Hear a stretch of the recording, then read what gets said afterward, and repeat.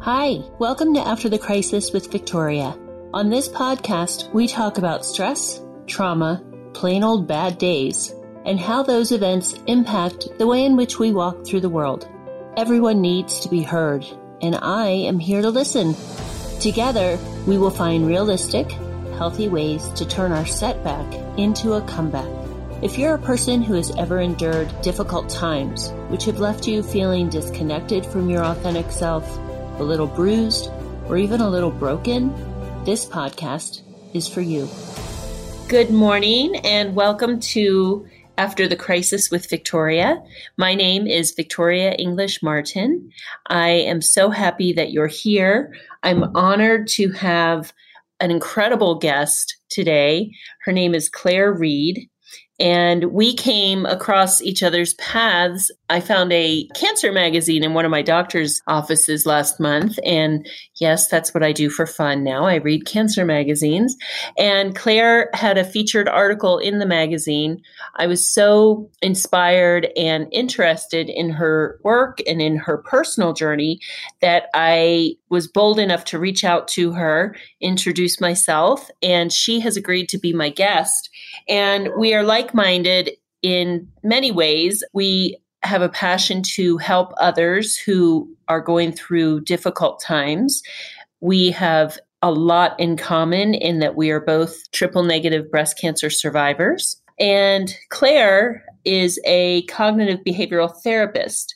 She trained in cognitive behavioral therapy, which I'll refer to as CBT, back in 2008, after a decade in the corporate world in human resources, and practiced it for 9 years, specializing in anxiety and self-esteem. However, in 2017, Claire was diagnosed with triple-negative breast cancer, stage 3, at only 42 years of age.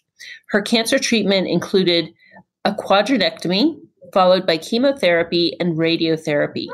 She found CBT techniques saved her sanity during treatment and set out to help cancer patients use CBT techniques and tools. In 2018, she was diagnosed with a secondary cancer with a tumor in her brain. She was hospitalized while waiting for the brain surgery to remove it and had follow-up radiosurgery. She is nearly a year on from the brain surgery and has had 3 clear brain scans and a clear full-body PET scan. That is wonderful news. Claire, thank you for being here. I am grateful that you are here with me and willing to share your message, your story, and I love how the universe works in bringing people like us together so that we can collaborate and serve and help others. Thank you very much, Victoria. It's a great introduction. I'm a little bit embarrassed at this end. I'm thinking, who is actually talking about? Oh, that's me. So, you sound like an incredible woman. I'd like to meet her. Oh, it's me. Wow. I don't. Well, good. I think I'll send you the transcript. You can read it to yourself each morning. Yeah. Yes, I think it's a great cheerleading transcript, I'm sure. Mm-hmm. I think back to my journey with this cancer. I'm thinking about 2 years this month, nearly this day, but I got diagnosed the first time officially with this cancer.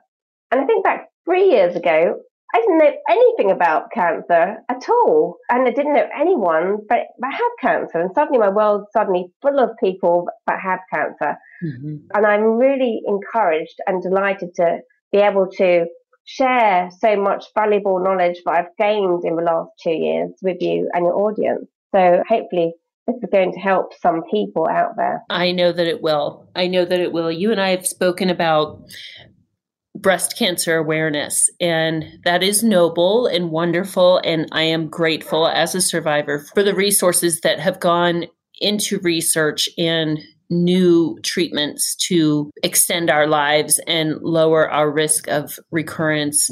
But it really isn't enough because awareness is one thing and education is another.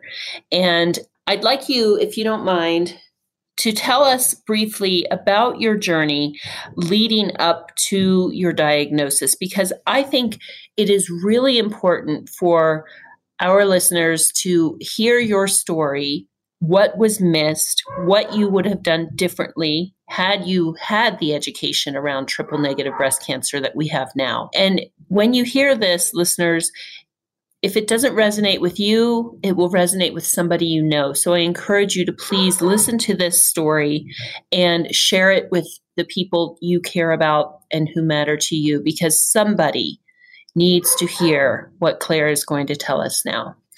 Go ahead, Claire. It was a dark and stormy night. Yes, it really seems that way. It's a bit of a Halloween story. If I think. It is a bit of a nightmare story. My actual journey with cancer started much earlier than my diagnosis date. So in January 2017, 11 months before I was officially diagnosed, I moved to Italy. And so I started to get these strange breast pains on the right side. Now and again, it wasn't very often, and I put it down to being frozen because it's very cold here in this part of Italy. Okay. Okay. I had problems keeping the house warm, so I put it down to that. It's a bit nipply to a whole new level. Yes, exactly. It's really nipply here. Oh gosh, I just didn't know what to make of it. I thought, am I stressed with this move and everything else? I didn't know what was going on, so I kind of ignored it because it wasn't every day I was having to think about it. But from about March and April time, it suddenly just seemed to be there all the time, this breast pain. So I did some research on Google, as you do, and looked up signs of breast cancer. And every resource I found, unfortunately, did not mention breast pain. And that's really bad. They've every other symptom of breast cancer, but apart from breast pain, it seemed to me. There's obviously, since that time, I've found a couple of places that do mention breast pain, and I'm at pains to point out why breast pain needs to be highlighted as a symptom. Yes. Because I went to the local GP here, and I don't speak much Italian, so I took a friend of me, and she just had a prod around and said, I can't feel any lumps here, so you can go and have to have a scan. So I went to a scan at a private hospital down the road, and it cost €60 for the first mammogram I had. It was a bargain, absolute bargain, thank God. But unfortunately, that scan and the follow-up ultrasound scan didn't show anything. So I went away, come back in 6 months, they said to me, come back in 6 months and we look again. And so, I don't know, it's really strange. The weather here is very hot in the summer. So throughout July and August, the pain seemed to go away, and that's great. But then in September, it came back again. So I was like, what's going on? I can't cope with this. Anyway, I monitored it for about a month, and then it was nearly 6 months from the last one. So that's all went back to have another scan. And then they found this big lump in my breast, but it was so dense tissue. Dense tissue is a very awkward thing to have in breast because it hides a lot of cancer on mammograms. Yes. If you have dense breast tissue, you have to have an ultrasound as well as a mammogram, I think. I definitely don't know what the policy is in America. I don't know what the policy is even here, but you have to have an ultrasound. So I had the ultrasound. The mammogram picked up nothing, like zilch, nothing at all. And the follow-up ultrasound had picked up a tumour that was growing very rapidly, about 2 centimetres. And I thought, my God, 2 centimetres, what's that about? So I had the biopsy, and obviously the biopsy came back with some interesting results. And I was staggered. I thought it was going to be benign. I was sure it was going to be benign. So I was like, form 42, how can this be? 42. Yeah. And the doctor sat me down and said, really not good news, Claire. You have cancer. It's like, God, your heavens above. And literally the only person I knew that had cancer in my life was my mother. And that was 10 years ago. And she had estrogen positive. So I was like, for God's sake, I'm going to have estrogen positive then. And I was like, oh my God, that means I've got to be awful to tamoxifen for life, Right. At that point, you're thinking tamoxifen would be awful. Oh, exactly. I said to him, the doctor, I was like, oh no, I've got to be on tamoxifen for about 10 years then. I don't want to be on tamoxifen. It's like, actually, your cancer is worse. Yes, right. How can that be worse? How can it be worse? What do you mean? You're going to be wishing for tamoxifen. Mm-hmm. Exactly. And that's when he said, you've got triple negative. And I'd never in my life had heard of triple negative. I had never heard of it. I was like, what do you mean? What's that? He's like, we're going to operate as quickly as possible and get that tumor out. So I was like, okay, whatever. Whatever you have to do, just put me on a train. I'm going to go forward with this. Whatever you say, yes, I'll be agreeable. I think I was in shock. Yes. Not so much shock with breast cancer, because I was kind of expecting it probably about the same time as my mum, Mm-hmm. I was kind of in the back of my head thinking this is going to be the case, Mm-hmm. but not for another 10 years. Right. And obviously in the car after I met the surgeon, I went straight to Google, looked up triple negative, and I was horrified. I was flat out horrified. I was like, you've got to be kidding me. All the stats were there, mortality rate stats, everything, and no treatment stats. All these other things I was coming up with were horrifying to me. I thought, my gosh, I can't have this awful triple negative. It's impossible to deal with. Mm-hmm. It's impossible to treat. And it looks like I'm going to die. That's what I really thought that. But I have to say, being in Italy was a great result for me, because not once did anyone say anything of the kind to me. They didn't say, this is a really bad prognosis, you're going to die, or anything like that. So I was given some hope, because they were so positive around me. But I'd actually started to feel very, very looked after and very well very quickly. And once I got over that little shock, I started to think this is treatable, because they're saying they're going to treat it and give you chemo and radiotherapy and all the stuff. I was like, what's that about? It's treatable, right? So that's what am I complaining about? But I was given the same cancer treatment as somebody that has estrogen positive breast cancer. Okay. I was given FEC, and don't ask me to pronounce those words because I can't. FEC, paclitaxel. So those are two chemotherapies I have. I didn't know, but they weren't targeting triple negative at the time I agreed to do chemotherapy. I just thought, maybe my Google results weren't that good or out of date. There's these two chemotherapies I'm being given. That's great. And obviously, oncologist is very positive. You're going to be fine. It looked like G.I. Jane within a couple of months. I was like, great. And I really want that look. Yes. Like Demi Moore look. That's the only good thing I can think of. Looking like Demi Moore. That's far more attractive. I thought that I would look like Caillou, the little cartoon character, or Mr. Clean. So I like the G.I. Jane. That's far sexier and empowering than looking like Mr. Clean. Yeah. The Italians here are very much about you're looking like what you look like and how your boobs look like, because obviously up front, very quickly, when I found out about triple negative, was going, I want my boobs taken off, please. Angelina Jolie style. I was like, get rid of them. I don't want them. Get rid of them. Yes, they suddenly go from being,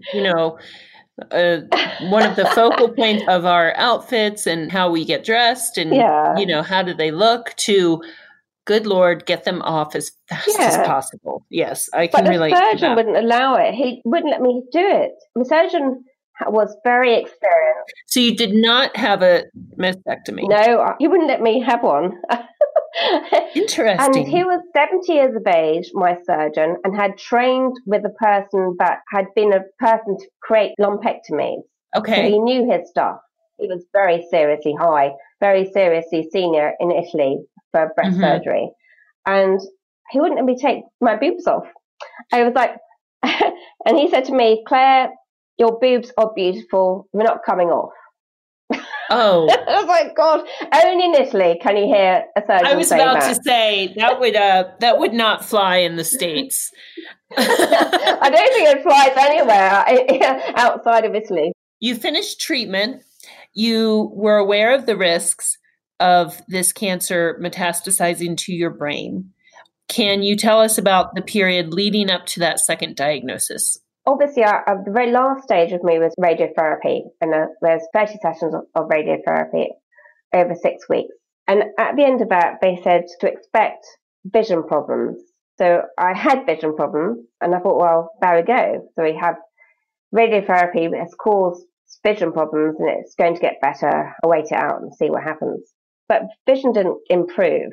And I thought, well, what's going on here? And this is around September last year. And the next thing I noticed was my handwriting seemed to get smaller and smaller. Okay. And I write a lot of notes in my CBT therapy. I'm writing notes all the time as people are talking to me. So I'm very aware of my handwriting. Of course. Even though it looks like a doctor's scrawl, I'm very aware. And unfortunately, it didn't get better. And I thought, what's going on here? It must be because my arm is tight from the breast cancer operation. Because the right hand on the right hand side, and I'm right-handed. So I thought I'd do some more yoga and some more stretches and see what happens. And it didn't improve things, unfortunately. And the next thing I noticed was, and this is the real red flag, my right foot started to clip the pavement as I'm walking along. And I thought, oh my God, I'm having a stroke. I really am having a stroke. Get me to A&E now. So my husband and I rushed to A&E, and a very provincial little hospital here. And they straight away put me in an MRI machine to scan my head and see what's going on in my brain. And that's when they told me, you have a lesion.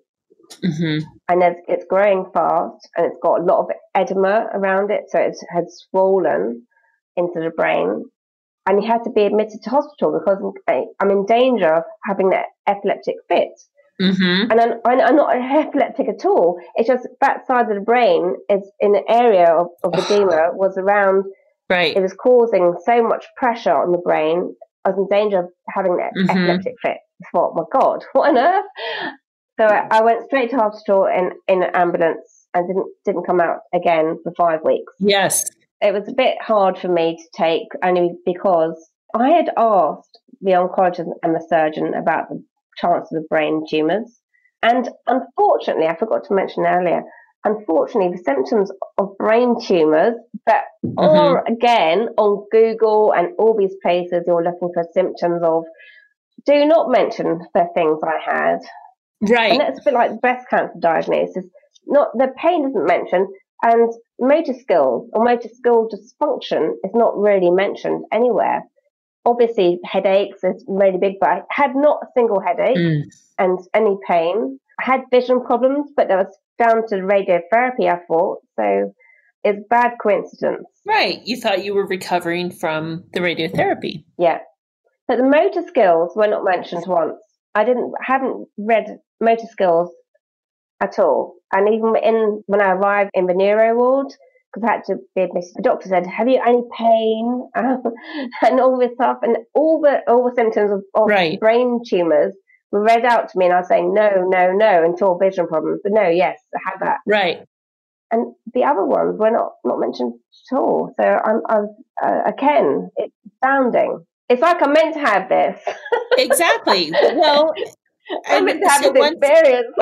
Once again, here you are with a secondary cancer, and just like with your primary cancer diagnosis, your symptoms do not check all the boxes. Yeah. And so, it must not be that. Yeah. Right? But you mentioned that because of your research skills and what you do, you knew, and you were not willing to accept that broad diagnostic tool for yourself. You knew that something was not right. Yeah. And that's incredible. That's incredible. And such an important message. If you feel that something isn't right, just because you're not checking all the boxes, just because your doctor says, no, that's not a symptom of this. Yeah. Trust your gut. Trust your gut. Our bodies speak to us, right? Our bodies tell us what's going on. That's incredible. And I love what you said. So you were in the back of the ambulance and you vowed that you were going to make this part of your mission. I had some time to think in the ambulance by myself because my husband was behind in the car following along. And I thought, what on earth, what's going to happen next? I was so angry at being told unlikelihood of having a brain tumor next. I was so angry just at that. I was accepting of the brain tumor because I was expecting it, but I was angry at being dismissed I was angry at them telling me no way. And so I said to myself in the back of the ambulance, I'm going to make, when I recover, then I'll cover my voice next year. I didn't know that might then that would have a very long journey ahead of me in terms of recovering from brain surgery. But I vowed to make a change to alert people of the symptoms of secondary breast cancer. And there's so many things that can go wrong after primary breast cancer. But definitely the brain for me really will have to be jumping on the bandwagon next year with and trying to get this out there. Because even now, look at the official NHS symptoms, let's say, it says frequent headaches, vomiting, dizzy, fits, impaired intellectual function, mood swings, balance fatigue, and changes to my normal self personality-wise. None of that came up for me. It was just blurred vision. Wow. That was all. That was all, but that was certainly enough. So what is life like now? Well, I can't believe I'm like reliving this time last year, thinking, oh my God, the years have gone by very quickly. I was in hospital. The main thing is I'm getting my speech recovered. Because I wasn't able to talk really for about 10 weeks. Wow. That meant I couldn't work as well. And self-employed, it's not good to not be able to work. And I've always worked. So I really love working and helping my clients. And I worked all the way through my breast cancer treatment. So I was really hard to not be able to work. But, the worst thing is my brain felt intellectually fine. Everything after having the brain surgery was fine, apart from not being able to speak. And that was quite upsetting. And it's quite a big thing, not being able to speak. And also my handwriting hasn't recovered, really. I can write, but not at a fast pace. So I'm getting very good now at typing, typing notes up and all that sort of thing. But year on, and I feel fine. I really do. Apart from not being able to speak as clearly as I want to, but it's definitely improving day by day. Good. Well, you are a strong lady. We're all strong. And I think we're all strong. What's beautiful is that you've gone through this, and I admire your pragmatic approach. I can appreciate that. I didn't spend a lot of time swimming about in my emotions. Yeah. But I admire, some people come out of this, and I understand why, that they come out of a situation like yours and they just want to close that chapter and say, well, that's over. That was horrible. And I want to get on with my life and get on with the business of living. But sometimes in my experience, obviously, as I'm creating a podcast, I never dreamed that I would be doing something like this, but getting on with living for me, and it sounds like for you, is part of our getting on includes spreading this message to others so that hopefully someone will hear this and can be informed and truly educated about breast cancer and hopefully be spared from some of what we've gone through and then what you've gone through with the secondary cancer. Yeah, definitely. I mean, really, if I want to get a message across to everyone, don't bury your head in the sand, after primary breast cancer is behind you. Yeah. Because you just need to be aware of your body and you need to be taken seriously. And I have a 4-day rule and haven't had to use it more than once this year, thank God. The 4-day rule of any symptoms that are ongoing for 4 days, I go to the doctor. Ooh, I like that. Yeah, obviously aside from things like the flu. Right. Just any strange pain. Yes. That shouldn't be there. I have 4-day rule. I haven't had to use it more than once. And that was on my right hip, which is a lot of pain. And I had an x-ray. But I had to really ask my doctor urgently for this x-ray when it started out being more than 4 days. And he was like, oh, do you really think so? I'm like, you don't have x-ray vision, so you don't know what's going on in my hip. Right. I'm not going to listen to you, basically, and fob me off and tell me no. Thank you. I had an x-ray. That is important for people. Think about that for a minute. Whoever hears this, think about that. We're talking to doctors and they know so much, but they don't know everything.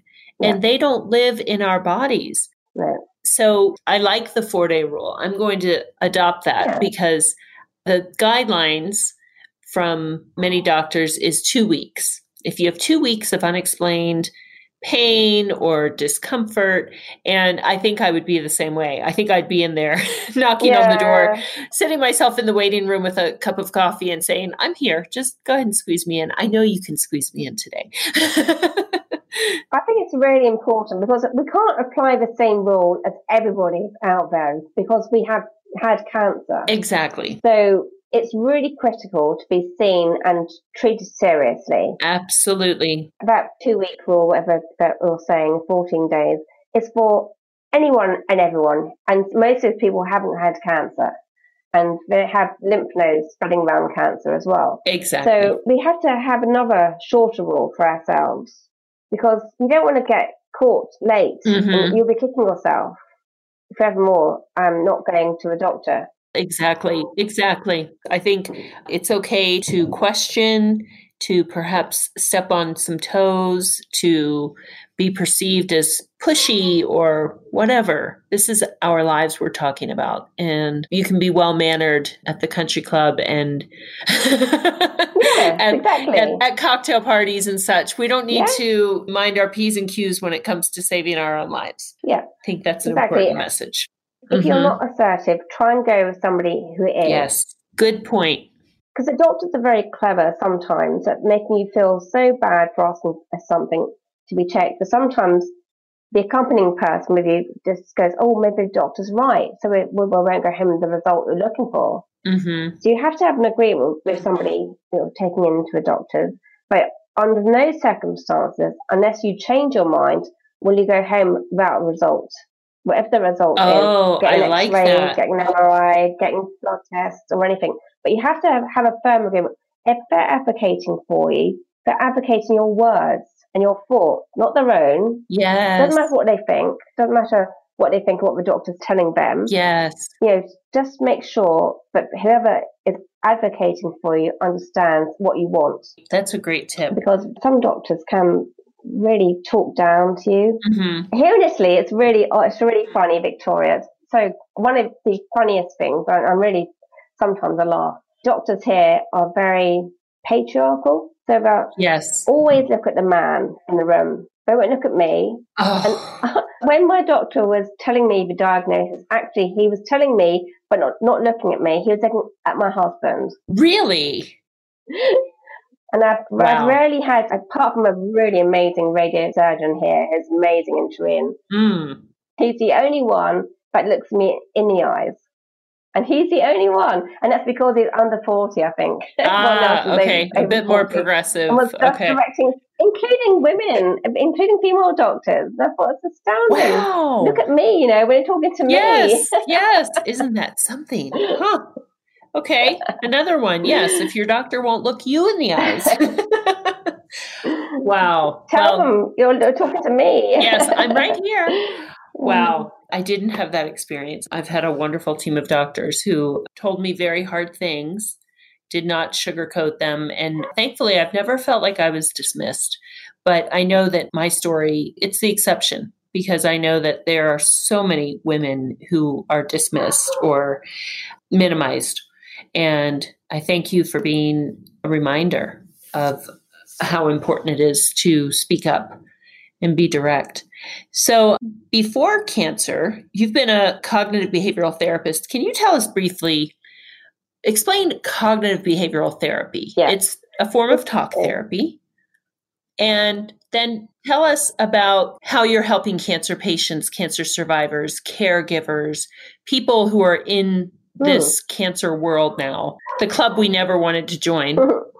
But tell us about cognitive behavioral therapy, CBT, and how it helps cancer patients and survivors and their caregivers. Yes, I mean, it's really interesting therapy. And when I decided to retrain in coming out of HR over a decade of working in HR, I was burnt out. So I had to retrain in something else. And I thought, what can I do that's therapeutic? I love giving to people. I looked at all the therapies out there, but I chose CBT because it's twofold. There's two reasons why CBT works really well. First, it targets your thoughts. It targets negative thoughts that you're having about anything in life. That's the cognitive part of CBT. It's cognitions, mental cognitions. And there's so many techniques and tools that you can apply to those negative thoughts to try and make them more neutral or even more positive. And that's great. Okay. Because to lessen your anxiety or increase confidence and self-esteem. And it minimizes the damage that the self-talk does to you and sabotaging thoughts are doing, to minimize the damage by applying rational-based techniques to challenge anything that's negative and call it out for what it is. Okay. Obviously, sometimes there's obviously real negatives, and obviously we'll come to that in a second. Yes. Behavior therapy, and that's cognitive behavior therapy, is very much action-based. It's what you're doing, your physical actions, whatever that is, from body language right through to avoidance, right through to how you hold yourself, present yourself, whatever you're doing actions-wise, lifestyle, exercise, diet, anything to do with what your body's doing. And so it's a twofold, like body and brain, my areas of expertise. Yeah. In all ways now, body and brain. But it works really well for cancer. Yeah. Because at the beginning, most people, 99% of people, are going to have high anxiety. Yes. And obviously cancer is extremely serious and it's very negative. Can't go running around saying it's really positive. Yeah, happy days. Because it's not. It's just that CBT actually helps people who are getting things way out of proportion and getting themselves so anxious for having panic attacks. Okay. They can't stop crying or anything like this. Yes. It's really good at calming the mind down and thinking sensibly and not scaring yourself out of all proportion. So not going down the rabbit hole. No, not going down the rabbit hole. Okay, for us lay people. Yeah. The one thing that cancer does, it creates fear. Fear of dying, let's be honest. It's still fear. Fear of dying and fear of leaving our loved ones behind and everything else. But there's ways of dealing with that fear. It's a very, very strong, powerful emotion. And so sometimes it takes two-pronged attack. It takes cognitive therapy to try and control the mind better and by applying these techniques, and definitely takes physically an effort on the body's part to try and reduce the circumstances, the environment that adrenaline fires off and cortisol fires off. Okay. Those are two chemicals that really are behind fear. They make you feel like the end of the world is coming. And so physically, you have to be aware of what's triggering that and try and do some certain exercises, relaxation therapy, have fun. What's that when you have cancer? Fun goes out the window, doesn't it? It does. It's funny you say that. I was working with my therapist and we do weekly goals. And a few weeks ago, she said, "What is your goal for the week?" And I said, my goal is to have some fun. I want to do something fun. She said, That is a great goal. Because you're right. We can experience moments of joy and gratitude, but I was finding that I was not having any fun. I need to go have some fun. And it's really important to laugh. It's so important to laugh. It really is. And I just got some box sets at the beginning of all of this, the first time with primary cancer. I got Frasier and Friends. Okay. And I literally just watched them back to back. I watched all of them about twice. Laughter. Now in the last 2 years. Wonderful. Laughing. Yes. You can't help but laugh at a funny program. Even when in your head, you have to be worrying about cancer, watching someone like Frasier for me is so funny. I can't help but laugh. Yes, it's hilarious. Yes, that's great. It's giving your mind some respite. Yeah, a respite. Exactly. Yes, that's wonderful. Well, I know that you work with a lot of patients over there, but since you operate via Skype remotely, you can help cancer patients here, cancer caregivers, anyone who is touched by this disease. So we have plenty of people in America who certainly need help and some levity and some laughter in their life. I would encourage anyone listening to this to consider Claire's services. And not just if you're experiencing cancer, but if you are past cancer, if you are living after the crisis. Yeah. I personally was blindsided by what a pit I fell into after treatment. I thought I'd been so strong, and I considered myself to be pragmatic. And I was a bit thrown by the post-trauma response that I had when I was finished, when I thought life was going to go on, that I set goals for myself physically, professionally, with my family, how much traveling I'd be able to do to go see my older children, all these things. And then I realized yet again, I don't have control over this journey. There are only certain things that I can control. And I'm on a timeline that does not belong to me. I am not making all the decisions. And I wish I'd known about you last summer, but I'm learning from you now. And I would encourage anybody to, this is not being selfish. This is taking care of yourself and learning how to heal yourself. And caregivers, don't minimize the impact this takes on you. You know, I've seen it in my older children. I see it in my younger daughter, who's 11. We're now processing some things with her, what this journey was like. It certainly took a toll on my husband, on our relationship. It's very taxing in every area of our lives. And it doesn't end when we ring that bell finishing chemo. I don't know if they do that over there. No, we don't do it. Here, people celebrate. Sometimes there's a bell to be rung, and and you think you're going to walk out of there and, you know, prance through life, and cancer has other plans. It does. So I thank you for making this your mission. And I've heard this saying, I don't know if you've heard it, make your mess your mission, or make your mess your message. And I think I like that. Isn't That's that really great? good. I've never heard that before. Make your That's mess really great. your Yeah, message. absolutely. Yes, I love that. And I wish I'd come up with it, but I didn't. But I love it because That's really clever. Isn't that clever? Well, I bet no one knows about it over there. Go ahead and you can own it. But I love that. And I think that's what we're both doing. And it's going to help other people. I really hope so. Is there anything else you'd like to add? I just want to thank you very much, Victoria, because you've been a great podcast host, and we've covered a lot of information. Yes. I just hope that we can both go on with and continue the good work. Continue the good work. Without any interruptions. Yes. Exactly. I don't want any more interruptions. Yes. I don't have time for you today, Cancer. I hear you. I just want to get on the road and make some good stuff happen for people. Yeah. No, I don't want to be held back anymore. That's how I feel. It's a burning need. Like, okay, I've got to go. I've got things to do here on this earth. I understand that feeling. Well, for my listeners, I will have all of Claire's information attached to this podcast, and it will also be on my website. And I encourage you to pay her a visit. It is cbtforcancer.com. Pay Claire a visit. Introduce yourself. She's wonderfully responsive and compassionate and caring. And I look forward to staying in touch with you, Claire, and seeing what you do in the future. And I wish you good health. You too. You too. Thank you. Thank you. All right. Well, we'll talk again soon. Thank you all. Thanks for listening to After the Crisis with Victoria. For more about me, how I can serve your needs, and links to our special guests, please subscribe to this podcast and visit victoriaenglishmartin.com. Also, come on over to our free Facebook group and join our community, After the Crisis with Victoria.